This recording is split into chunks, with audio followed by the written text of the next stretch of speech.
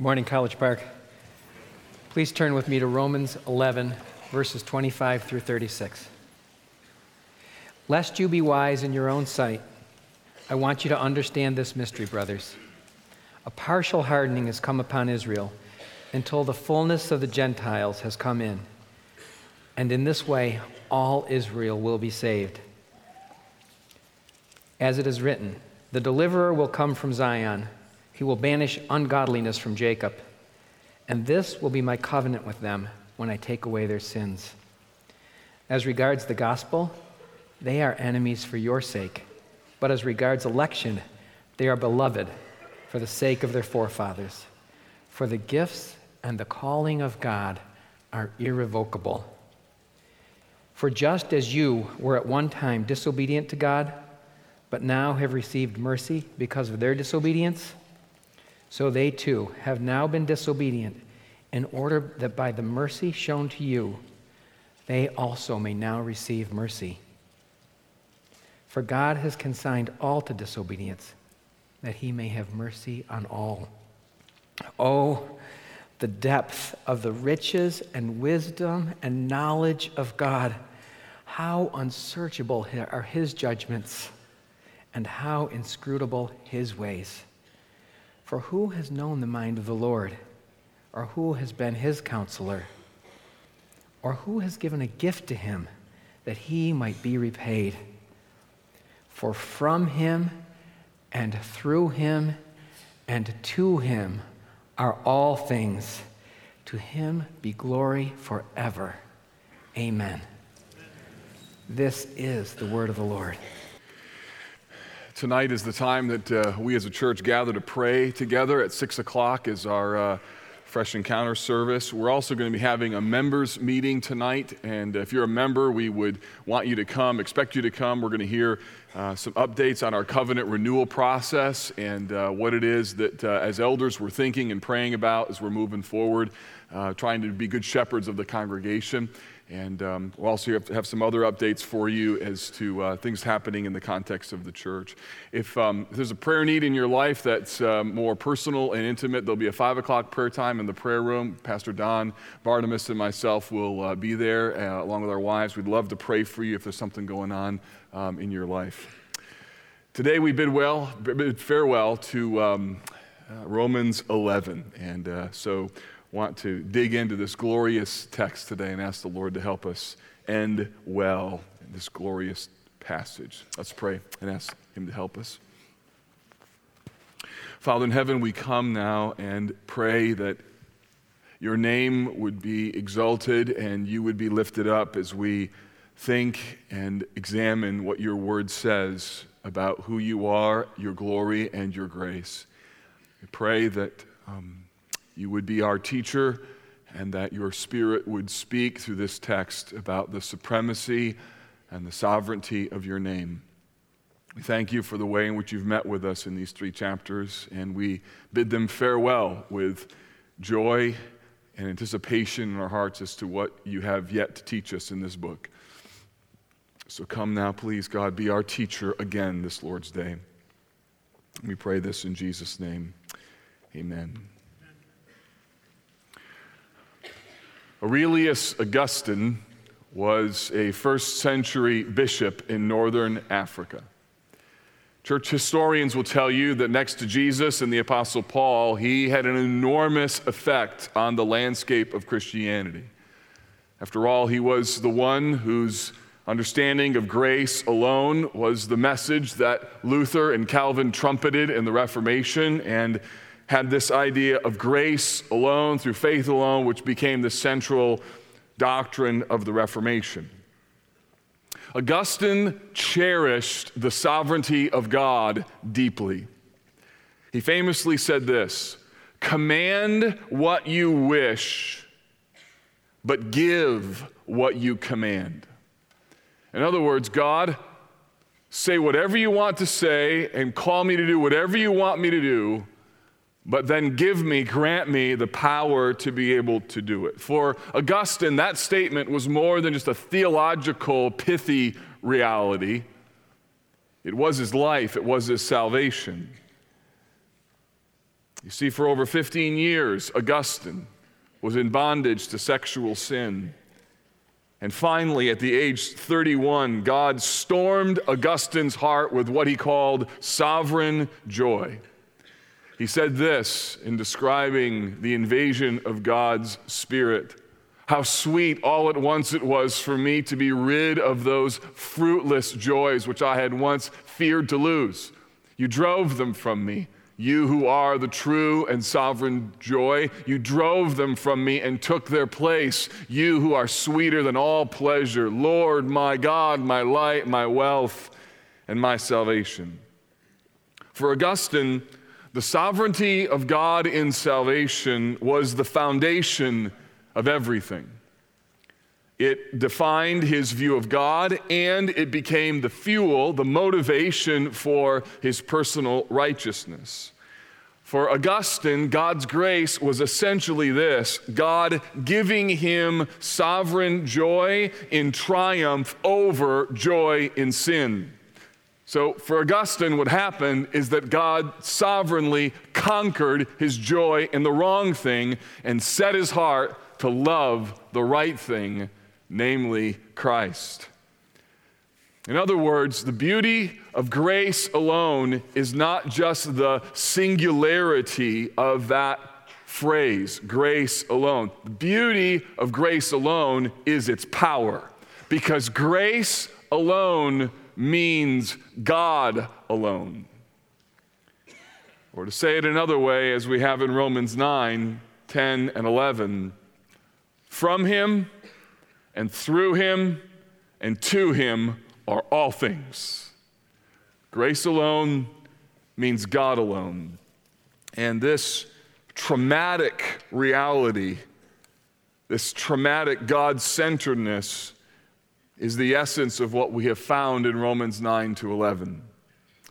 Today we are wrapping up our short little series on Romans 9 to 11 called The Mystery of Righteousness. We conclude the 7 messages that we've been looking at over the last number of weeks. We began our journey in March the 8th, and let me summarize for you the argument of Romans 9 to 11.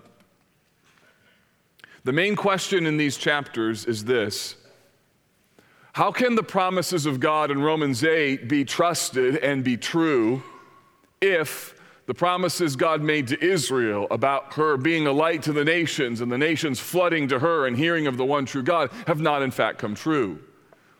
How can you trust the promises of Romans 8 if the people of God, people of Israel, have rejected their own Messiah? That's the question. The answer, according to Romans 9, 10, and 11, is the sovereignty of God. It is an appeal to God's grace, that God has worked through divine election so that a Jewish remnant is saved, such that Gentiles now are welcomed into God's people. Romans 9, 6 puts it this way: it is not as though the word of God has failed, for not all who are descended from Israel belong to Israel. And then Romans 9:16, so then it depends not on human will or exertion, but on God who has mercy. So the promise underneath the promise, or the hope underneath the hope, is that God is sovereign in all things. And the question as to how can God be trusted is answered in that Paul points to the fact that God in his sovereign purposes is not finished with Israel, that he's going to give her future grace, fulfilling all of his promises to her. And in seeing the way in which God is working through history, through divine election, and through the beauty of his plan for Israel, it gives us assurance that God is going to do what he said he would do, that God's promises can be believed.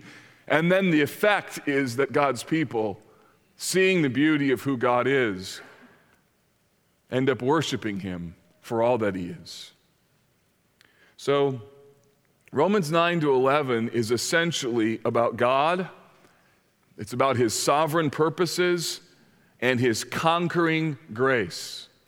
These chapters have helped us to see the beauty of God's mercy and the power with which it storms the citadel of sinful human hearts. It captivates us with the grace of Christ, and it lays hold of us for all of eternity.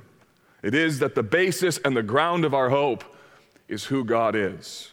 When you understand what this means, and when you get the reality of God's sovereignty, it leaves you in absolute awe and wonder as you realize that you have nothing that has come to you apart from God's grace and who He is. That everything is from Him, everything is through Him, and at the end of the day, everything is to Him. In fact, the essence of sin is the reverse of that. From me, through me, and to me are all things. That's why hell is real. The reverse of that in Romans 9-11 is from Him, and through Him, and to Him are all things. To Him be glory forever and ever. Amen. That theology leads to doxology. Understanding who God is leads us to love Him and to worship Him.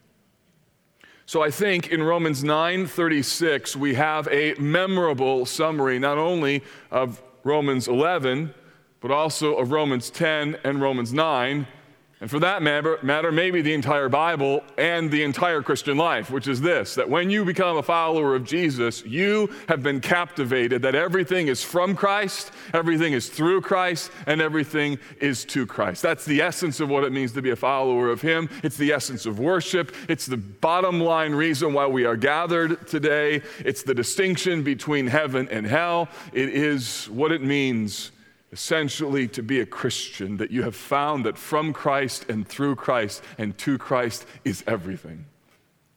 So what I want to do today is to look at this passage, verses 25-36, and I want to use this framework of from Him, through Him, and to Him, and show you how Paul concludes this great chapter in God's Word. From Him. Verses 25-27 detail for us God's promises. The promises of God come from Him, and in verse 25, he raises the question again in regards to the future of Israel. Has Israel, in effect, been cut off from God's mercy? Has Israel been removed completely from God's grace and permanently? That's the question that's front and center. So verse 25 says, "Lest you be wise in your own conceits." He's referring here to Gentiles. "I want you to understand this mystery, brothers. A partial hardening has come upon Israel until the fullness of the Gentiles has come in, and in this way all Israel will be saved." Paul's talking to Gentiles about Israel. He's talking to Gentiles because they might be tempted, because of Israel's rejection of the Messiah, because of being cut off. They might be tempted to look down their spiritual noses at Israel, acting as though somehow Gentiles are better. And so he warns them, as we heard last week, and now tells them about Israel's future. What is the plan for Israel? Essentially, the promise is that there is this partial hardening that's happening now, and that partial hardening will one day come to an end, and that there is a plan for the people of God, a plan for Israel. Paul says, I want you to understand this mystery, brothers. The word mystery there does not mean something that can't be known, like a riddle, but rather it means something that in previous times was hidden and now is being revealed, such that there's awe and wonder, something that takes your breath away, something that you see and marvel at. There's three aspects that God is doing, or three aspects of what God is doing. The text tells us that there's a partial hardening in verse 25. That's the first part. There's a partial hardening of Israel. Secondly, that there's a mission to the Gentiles. He says, until the fullness of the Gentiles has come in. So there's this concept that a hardening has happened over Israel, that the effect of that has welcomed in Gentiles into the fold of God. And then he says, and in this way, all Israel will be saved. There's some kind of plan for Israel. What is that plan? Well, it all relates to how you understand the concept of all Israel. And let me give you a survey of 4 different views, and mine would be the last. And I think it's the right one. It's mine, that's why I think it's the right one. So, If you know someone who has another view, it doesn't mean that they're not a Christian. It just means they're wrong. But let me tell you what they are anyways. So here they are. And I say that charitably and sarcastically, All Israel first, some take this to mean that the church has replaced Israel. And so all Israel is seen as a spiritualized entity. In this way, the church that includes both Jews and Gentiles. So when he says all Israel, essentially one view would say he means the church. And part of the reason why some folks would take this view is because there are texts in the Bible that refer to the church of God in Israel-like language. For instance, the book of Galatians, chapter 3 and verse 9, refers to believers as the sons of Abraham, which explains that annoying song that you used to sing in Sunday school, right? Father Abraham had many sons had Father Abraham. So out of Galatians, right? And I am one of them, and so are you. So let's just praise the Lord. Right arm, left arm, Enough, right? At least while the song was annoying, it was somewhat theologically accurate, so you can be encouraged with that. Galatians 6:16 also refers to the church as the Israel of God. So there is language in the New Testament that indicates some sort of spiritualized sense that the church is the new Israel. However, the problem in Romans 9-11, I think, is the fact that there's ethnicity all over these chapters. Jews, Gentiles, ethnicity everywhere. So suddenly now to throw in the spiritualized version of that just doesn't seem to fit, to me, the flow of the text. The second way to take all Israel is to mean just the remnant of the Jews who believed. Not that there's some sort of sweeping conversion, but rather it's just that remnant, that small group of people, and they are the all Israel, or the true Israel. The challenge with that view, I think, is that it doesn't seem very promising. Like, why would Paul now talk about, in this way, all Israel would be saved? It seems like there's something more that he's longing for. So just to have the remnant doesn't seem sufficient enough in terms of its future promise. Another way to take all Israel, third, is to mean every Jewish person ever born in history, that every Jew ever born will then be saved. The challenge with that is that would almost imply that there's some other means for salvation for those who have died and are no longer even able to receive Christ because their lifetime has expired. So I think fourth and finally, I think it's best to see all Israel as a promise to ethnic and national Israel. That there's coming a day when there will be a massive evangelism of Jewish people, such that Israel will be as characterized by belief on that day as she is characterized by unbelief today. It doesn't mean that absolutely every single Israelite is going to be saved. In the same way that when you come up to me and say, Mark, all of us don't like this about the church, and I say to you, well, how many is all? 4 of us. Okay, good. So I don't understand what the word all means, right? So the word all has somewhat of an elasticity to it. And the idea is that Israel will have this massive conversion such that she will be more characterized by belief than she is disbelief, and certainly more characterized by belief than she is now. I think this will happen in the end times. As my grid to the end times is, I think this will happen prior to the second coming of Jesus. I think it will happen during the tribulation, and think then it will lead to the millennial kingdom, where, in my view, the promises made to Israel come to full fruition, both as a nation and in the promised land, as promised all throughout the Old Testament, in the Abrahamic covenant, and even in the New Covenant. Now, regardless of where you land on all Israel or when it happens, the point that you need to see, and no matter where people take all Israel, they all land back at this point, is that there is coming a day when something miraculous happens with the people of God as it relates to the new covenant.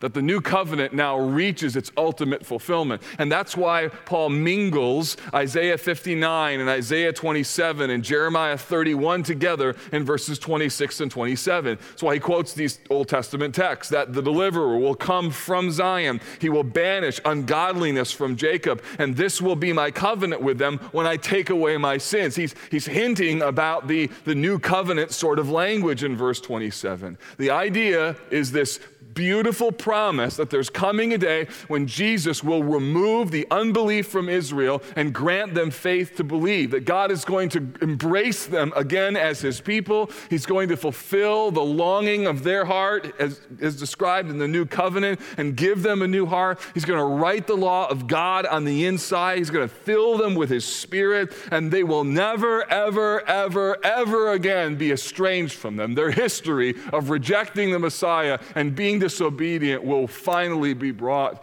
to its ultimate conclusion, and they will always follow after their God forever. That's the hope. Take your Bible, go to Jeremiah 32. This hope that I'm referring to is the hope of the new covenant that has been inaugurated by the person and work of Christ.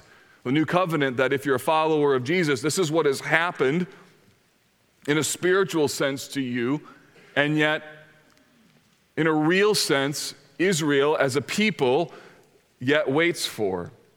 Jeremiah 32, beginning in verse 37. Here's the new covenant.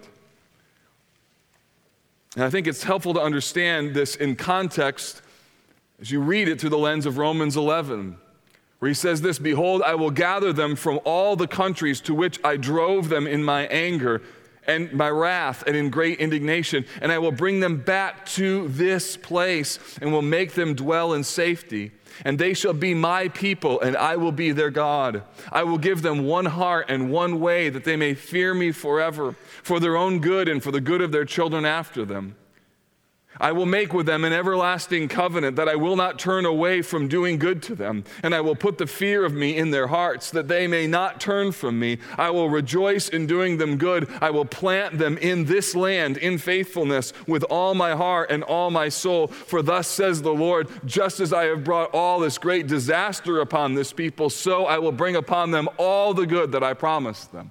In other words, do you know what Israel's hope is? Israel's hope is not that she's going to get better. Israel's hope is that she's not going to be more faithful in the future. Israel's hope is that one day God is going to give her a new heart. It's the same hope that you have as a follower of Jesus. That at the end of the day, their deliverance is the same thing as your deliverance, and it only comes because of God himself. That God conquers people's hearts, and that they, Israel, will be saved because God will do it, and those of you who are Christians are saved because God has done it. If you're a follower of Jesus, that ought to sound really sweet to you. As you think back in your life, circumstances of how you came to Christ, can you see that behind the scenes, all the things that were happening, that God was at work in all of those? He used people, he used circumstances, he used the preaching of the gospel. I remember, I can see the scene in the little Sunday school room at a vacation Bible school where for the first time I heard the gospel clearly and I understood it. That is a indelibly imprinted memory on my mind and heart. And that was not a coincidence. God was at work in all of that. He can use pain to awaken you to your need. You may be here today in incredible pain. You may be here today because you're searching. What's the answer to life? And you need to know that that pain in your life may be the very means that God uses to move you from death to life, from being an unbeliever to being a believer. Last week I was having a conversation with a nurse who was here on our campus doing some health screening, and we were talking about spiritual things, and she said that she kind of came to faith in Christ later in her life. And I said, well, tell me your story. And so she told me her story, and it was because of a divorce. The breaking of a long marriage that God used to awaken her to her need for Christ. And that's what God does. He still does that. And if you're not a Christian, if you're here today, you need to know that the events in your life, they are not by accident. They are divinely arranged. And God is using all the events in your life, both good and bad, to point you to Him by showing you that you need something more than you, helping you maybe even today to realize that from you, through you, and to you is a bad deal. It ends up nowhere. Actually, it ends up in judgment. And the message of the gospel starts with the understanding that everything that you need is not found in you, it is found outside of you in the person and work of Christ. From Him, that's the starting point. The promises of God flow from Him. Secondly, through Him. Go back to Romans 11. Here we see God's plan. This text talks not only about the source, but now we see the way in which God works.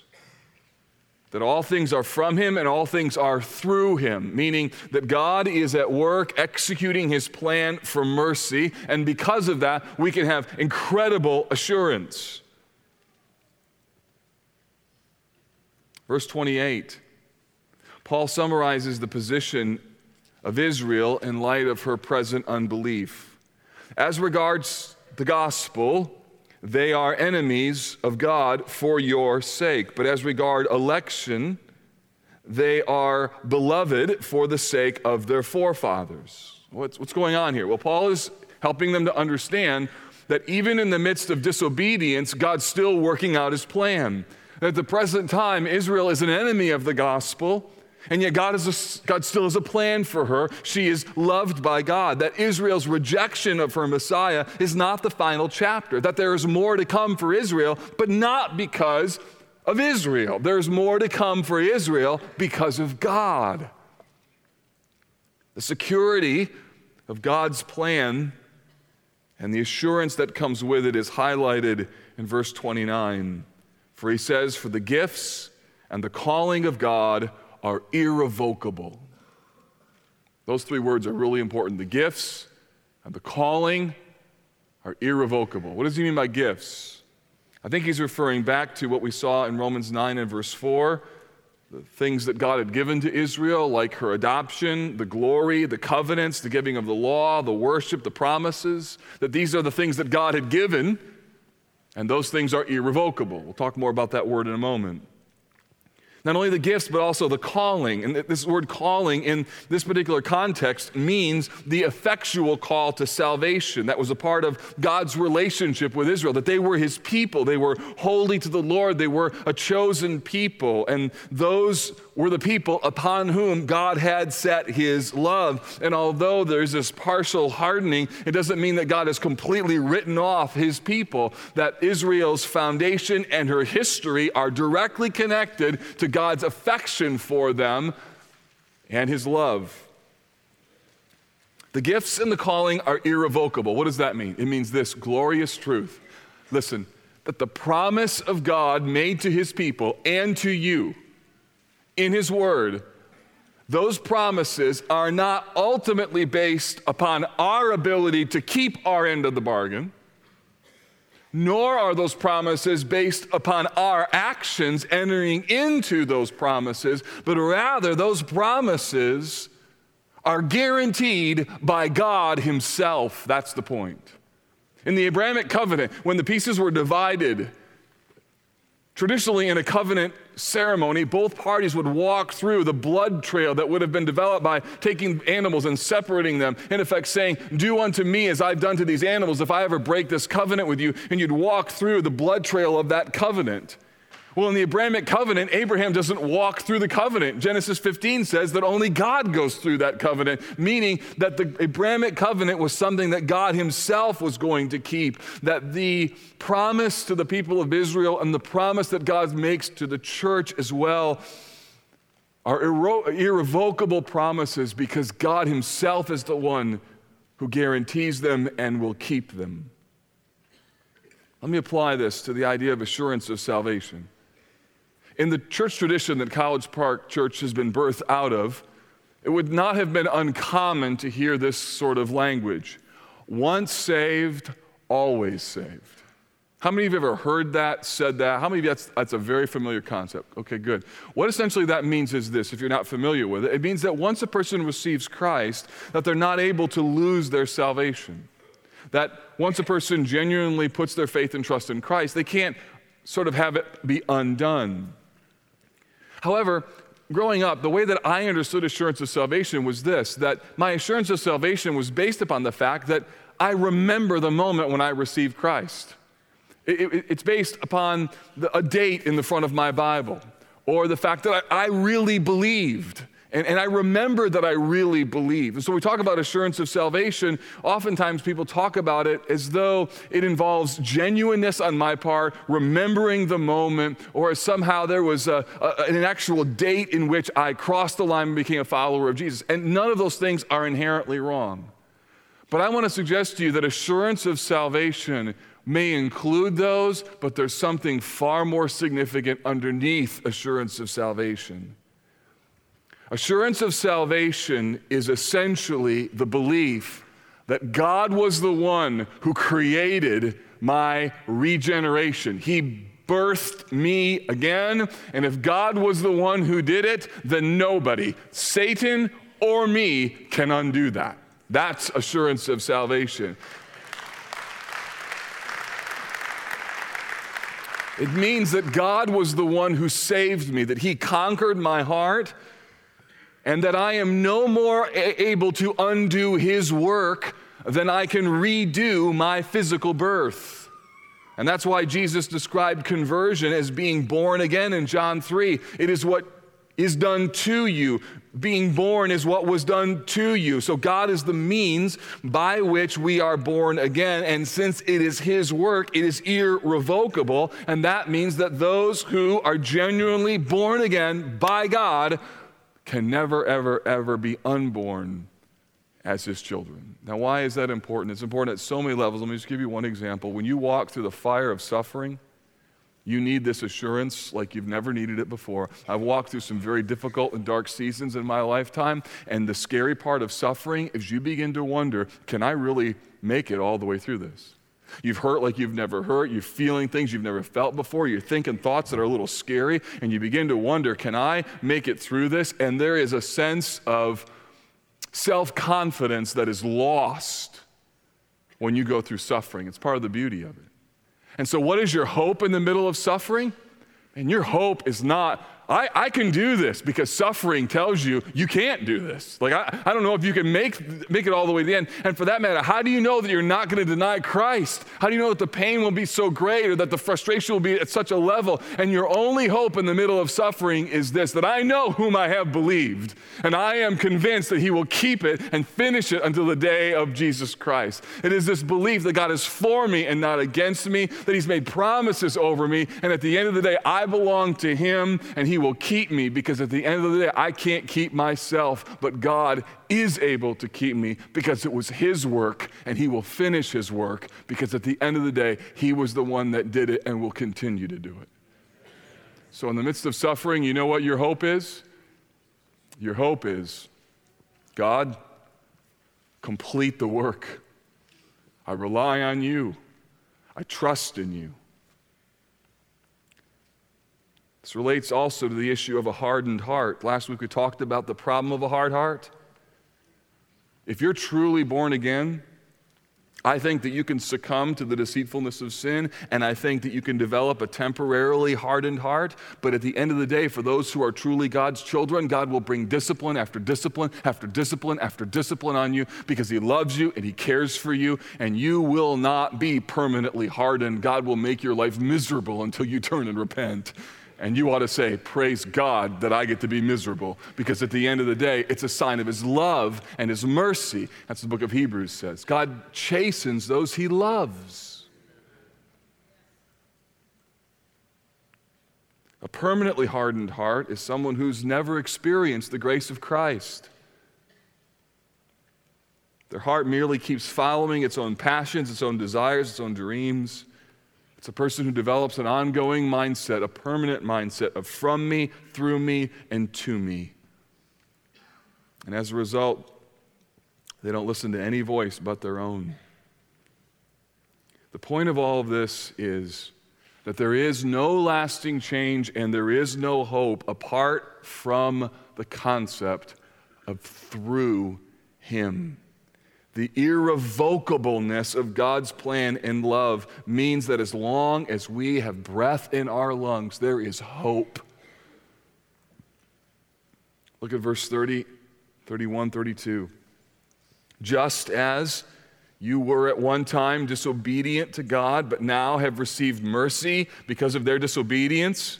What's he doing there? He's reminding them that there was a time when they were disobedient and God brought them to grace. So now, verse 31, so too they have now been disobedient in order that by the mercy shown to you, they may also now receive mercy. For God has consigned all to disobedience that he may have mercy on all. What's he saying?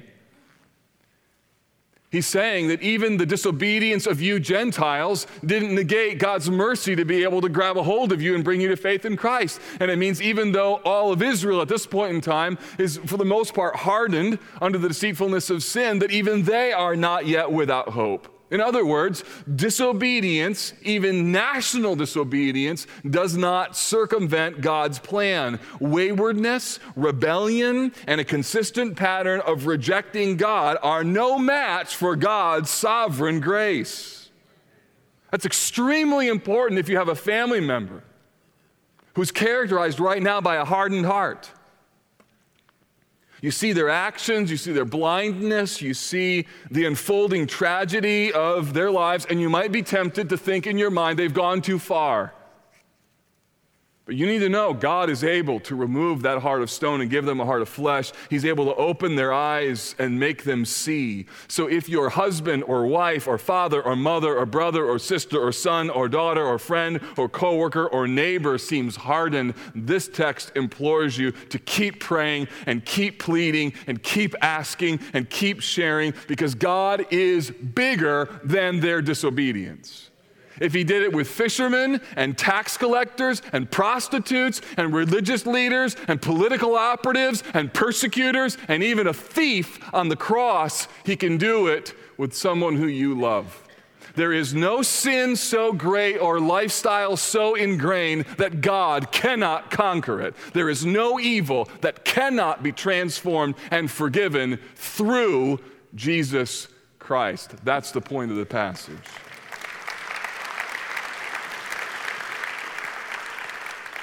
All things are from him. All things are through him.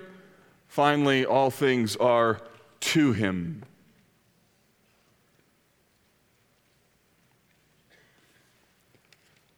This text ends with worship.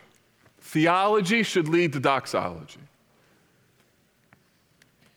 You can't just hear Romans 11. You have to feel Romans 11. Verses 33 to 36 have a number of things in it. They have 2 exclamations, 3 questions, and then a summary. First, the 2 exclamations. Verse 33 begins with the word "oh." When you read the Bible, don't read "oh" like "oh." You need to read it like "oh." So if you're on the dinner table and you come to Romans 11:33 and you're leading family devotions, you got to hit that "oh" and hit it hard. Oh, scare your kids. Oh, the depth. Because there's emotion here. Paul is passionate. Oh, the depth of the riches and wisdom and knowledge of God. We're not sure if he means, oh, the depth of 3 things, riches, knowledge, and wisdom, or if he means, oh, the depth of the riches of 2 things, wisdom and knowledge. Regardless, all of them are awesome. That's the point. Oh, the depth of the riches and wisdom and knowledge of God, that God's mercy and his grace are unbelievable. That there's a depth to the richness of the mind and heart of God that is mind-blowing. And then he says, how unsearchable are his judgments, how inscrutable are his ways. What does this mean? It means that God is beyond our ability to fully understand. His ways are unsearchable. Romans 9 showed us that.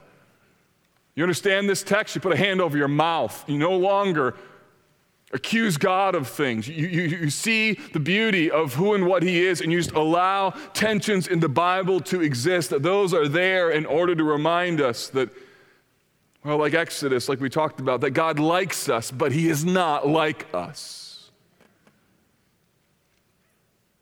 His ways are unsearchable. how inscrutable are his ways, or his judgments are unsearchable, rather, how inscrutable are his ways, which means we are not able to evaluate God's ways. I hope that one of the things that's happened to you in Romans 9, 10, and 11 is you have reordered your definition of fair. I hope I've changed that definition or given you another definition in your definitions. He then asks 3 questions, all of which have the same implied answer. 3 rhetorical questions that we're going to make non-rhetorical. The answer to all 3 questions is no one. So who has known the mind of the Lord? No one. Who has been his counselor? No one. Who has given a gift to him that he might be repaid? No one. In fact, those really need to be said by you. Who has known the mind of the Lord, church? Answer. No one. Who has ever been his counselor? Answer. No one. And who has ever given a gift to him that he might be repaid? Answer. No one. It's good that we're to be reminded of that every once in a while, aren't we? God doesn't answer to me, doesn't answer to you. He doesn't need your stuff, doesn't need your worship, he doesn't need your money, doesn't need your obedience. He is all satisfied in all that he is. He doesn't lack anything. He doesn't lack any wisdom. The point of those verses is that God is completely other.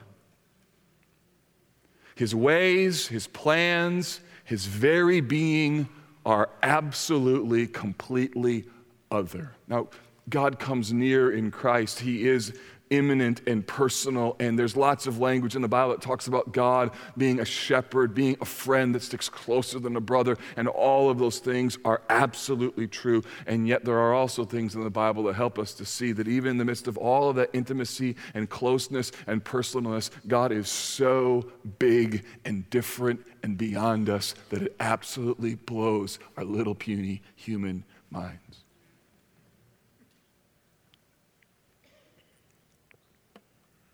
People in suffering need to know this. They need to know that God's doing things that you're never going to see. Job says this, "Behold, these are the outskirts of his ways, and how small a whisper do we hear of him, but the thunder of his power, who can understand?" Part of the trauma of suffering, part of the trauma of Romans 9 is you get a glimpse of all that God is and your limits in understanding all of what he is.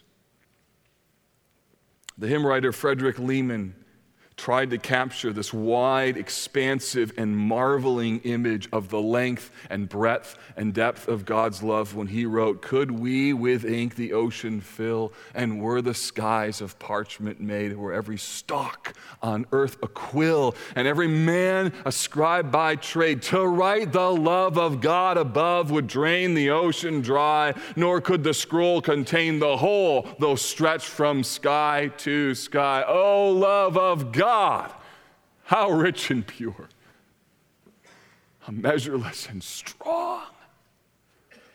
So what's the aim of Romans 9 to 11? It's this. It is to give you a glimpse of the beauty of God's ways. It is to point you away from yourself, away from your sin, to set you free from the captivity of unbelief. The aim of Romans 9 to 11 is to woo you to the truth of the gospel that is found in the person and work of Jesus, so that a regenerated, God-captivated, Spirit-infused heart is able to say through a yet-to-be-redeemed mouth, "For from him and through him and to him are all things. To him be glory forever and ever. Amen." And if your tongue can say that, and if your brain thinks that, and if your heart loves that, you need to know God did that.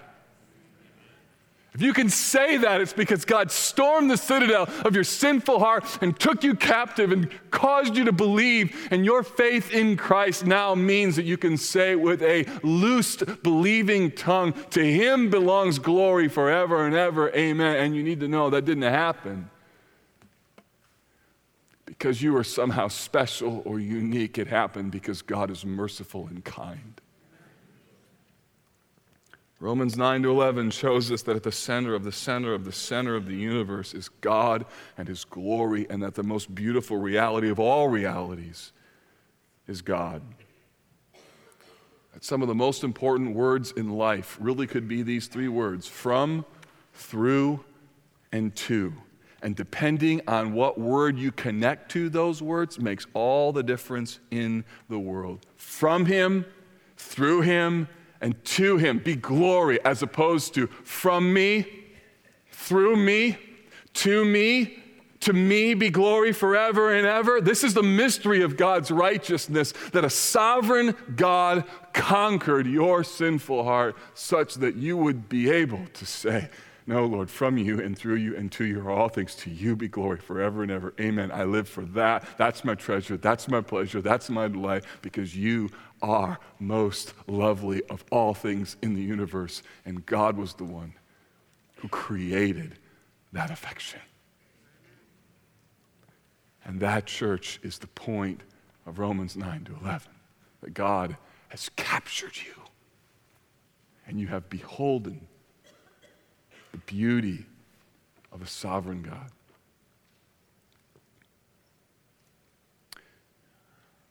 We're going to end today by singing. Good theology leads to good doxology. Father, to you belongs all glory, because you are the source, you are the means, and you are the end of all things. We thank you that in Christ Jesus we have forgiveness of our sins, because from him has come redemption, and through him has come atonement, and to him belongs all glory, both now and forevermore. And so help us now to live as a people who are so entranced by that vision of your goodness and grace that we will shun sin, have loosed tongues to declare the beauty of the gospel, and live as aliens in the world, knowing that our King is Jesus. And so we say to you, Jesus, be all glory, both now and forevermore. And all God's people said, amen.